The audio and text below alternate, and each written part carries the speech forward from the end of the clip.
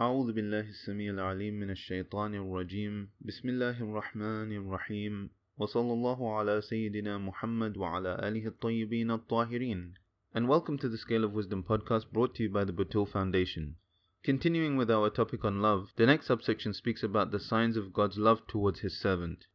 It starts with a very important Quranic ayah where Allah subhanahu wa ta'ala says, "Say, if you love Allah, then follow me. Allah will love you and forgive you your sins, and Allah is all forgiving, all merciful."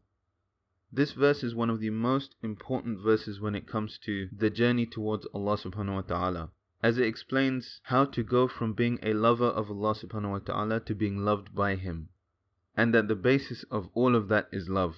And so every spiritual station is underpinned by the love between the lover and the beloved. And there is a lot to say about the different aspects of this verse, but this indication is enough for now. Imam Ali alayhi salam is reported to have said, "When Allah loves a servant, He inspires him with good acts of devotion." So this is one of the signs of God's love for somebody, and that is that He inspires them with beautiful devotion. The word that has been translated as good acts of devotion is husnul ibadah, which means beautiful worship or beautiful acts of devotion. Imam as-Sadiq alayhi salam is reported to have said, "Whoever would like to know that Allah loves him must work in the obedience of Allah and follow us. Has he not heard the speech of Allah, mighty and exalted, to His Prophet sallallahu alaihi wasallam? Say, if you love Allah." So in this hadith, Imam as-Sadiq alayhi salam is explaining the verse that we quoted at the beginning of this subsection, and explaining that following the Prophet sallallahu alaihi wasallam is working in the obedience of Allah subhanahu wa ta'ala and following the Ahlul Bayt. Because it is the Ahlul Bayt who are the keepers of the true prophetic sunnah and the true prophetic way, not only in theology and jurisprudence and mannerisms, but also in wayfaring and truly seeking that proximity with Allah subhanahu wa ta'ala in order to become His beloved. The next subsection speaks about the status of man's position with Allah. Imam as-Sadiq alayhi salam is reported to have said, "Whoever wants to know the status of his position with Allah must first find out what status of position Allah holds with him. For Allah places the servant in the same position whereat the servant places Allah with respect to himself."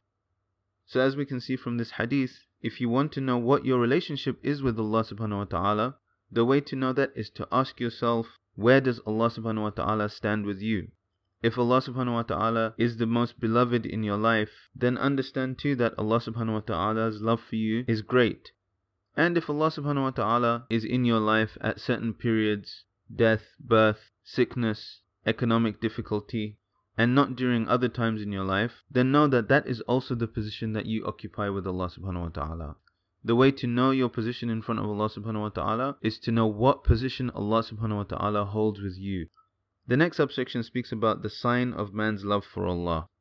The Holy Prophet sallallahu alaihi wasallam is reported to have said, "The sign of man's love of Allah is the love of the remembrance of Allah, and the sign of a man's hatred towards Allah is his hatred towards the remembrance of Allah, mighty, the exalted."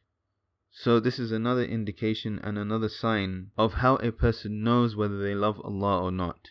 If they love to hear about Allah subhanahu wa ta'ala, love to hear His mention and His remembrance, then that is a sign of his love of Allah subhanahu wa ta'ala. But if every time Allah subhanahu wa ta'ala is mentioned, they feel like they want to run away and they are displeased by that remembrance, then that shows that they don't love Allah subhanahu wa ta'ala. And this is again something very natural with all the things we love.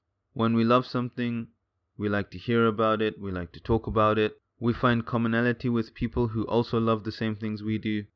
And conversely, if we hate something, then we dislike talking about it and hearing about it, being around the people that love something that we dislike. We don't like to be around the people that love something that we dislike so vehemently. And the same is the case with Allah subhanahu wa ta'ala. Imam as-Sadiq alayhi salam is reported to have said regarding what Allah Most High revealed to Moses alayhi salam, "He lies who claims that he loves me, yet when the night covers him up, he sleeps away from me. Is it not that every lover loves to be alone with his beloved?" So again, this is another one of the beautiful signs of man's love for Allah subhanahu wa ta'ala, and that is that they love that alone time with Allah subhanahu wa ta'ala. Why do they love that alone time? Because that is the time where they feel that they can really connect to Allah subhanahu wa ta'ala. All their other concerns are on one side, it is quiet, it is dark, and the conditions are such that a human is able to get down to their true self and is able to connect with Allah subhanahu wa ta'ala.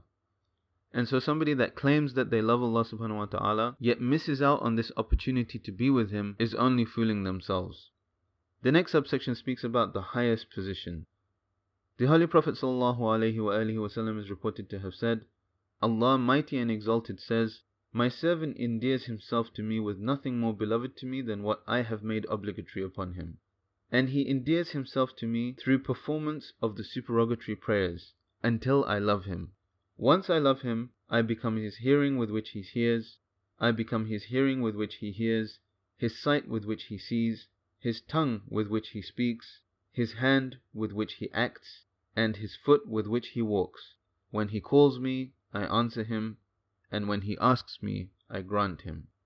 So this is the continuation of one of the ahadith that we spoke about previously, and it is again linked to the verse that was quoted at the beginning of this episode, because it speaks about how a servant becomes beloved to Allah subhanahu wa ta'ala. And that is that they use the path that has been laid down by Rasulullah sallallahu alaihi wasallam by first performing the obligatory acts. And then after they have passed the stage of performing the obligatory acts, they move on to the supererogatory acts, or the recommended acts. And as they do that, as they follow the path of Rasulullah sallallahu alaihi wasallam, because acts here are not just actions, such as giving charity, or praying, or fasting. There are other actions in Islam as well, like seeking knowledge, like developing one's personality, like striving in the way of Allah subhanahu wa ta'ala with all different kinds of efforts. Sometimes being silent in the correct situation can be a recommended act. So a person moves towards Allah subhanahu wa ta'ala through all of these ways that have been discussed, that have been taught to us by the Holy Prophet sallallahu alaihi wasallam and his household, until they reach a position where Allah subhanahu wa ta'ala loves them with that special love. And at that time they reach the station of annihilation. And the station of annihilation is not when a person annihilates their individuality, but it is when a person annihilates their ego. And when they annihilate their own ego and their own ignorance, then it is Allah subhanahu wa ta'ala that acts through them. And this is one of the highest positions expressed in our scriptural literature, although there are also positions above this position too. The next subsection speaks about the incongruity of the love of Allah combined with the love of the world. And again, this is something that we've discussed, that a person cannot love two opposite things. And here the love of the world is the destructive love of the world, that which pulls a person away from Allah subhanahu wa ta'ala. So obviously there's a tension between the love of Allah subhanahu wa ta'ala and that which pulls away somebody from Allah subhanahu wa ta'ala.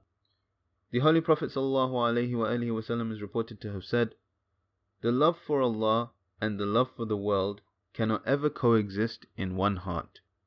And Imam al-Sadiq alayhi salam is reported to have said, By Allah, he who loves this world and befriends other than us does not love Allah. And this is very important here. And the befriending of Ahlul Bayt alayhim salam is very important, because they are those that Allah subhanahu wa ta'ala loves, as has been conveyed to us in the scriptural literature. And so to befriend other than them conflicts with the love of Allah subhanahu wa ta'ala. The next subsection speaks about enjoining the love of Allah. The Holy Prophet sallallahu alaihi wasallam is reported to have said, Allah Mighty and Exalted said to Prophet David alayhi salam, Love me and encourage my creatures to love me. He said, My Lord, I do love you, but how can I encourage your creatures to love you? Allah said, Remind them of my blessings and kindness, for if you remind them of that, they will love me. So in this hadith, the way to increase our love of Allah subhanahu wa ta'ala and to increase the love of the people around us for Allah subhanahu wa ta'ala has been expressed, which is that if a person is to sit and to remember the blessings of Allah subhanahu wa ta'ala and His kindness towards them, then that will induce a natural love towards Allah subhanahu wa ta'ala. And additionally, if we also remind the people around us about the bounties of Allah subhanahu wa ta'ala upon them, then that will also increase them in the love of Allah. And of course, what is underlying that is that a person does see the blessings in their life coming from Allah subhanahu wa ta'ala. And that of course is linked to faith and understanding. Inshallah, in the next episode we will continue the topic of love. Wa sallallahu ala Sayyidina Muhammad wa ala alihi at-tayyibin at-tahirin.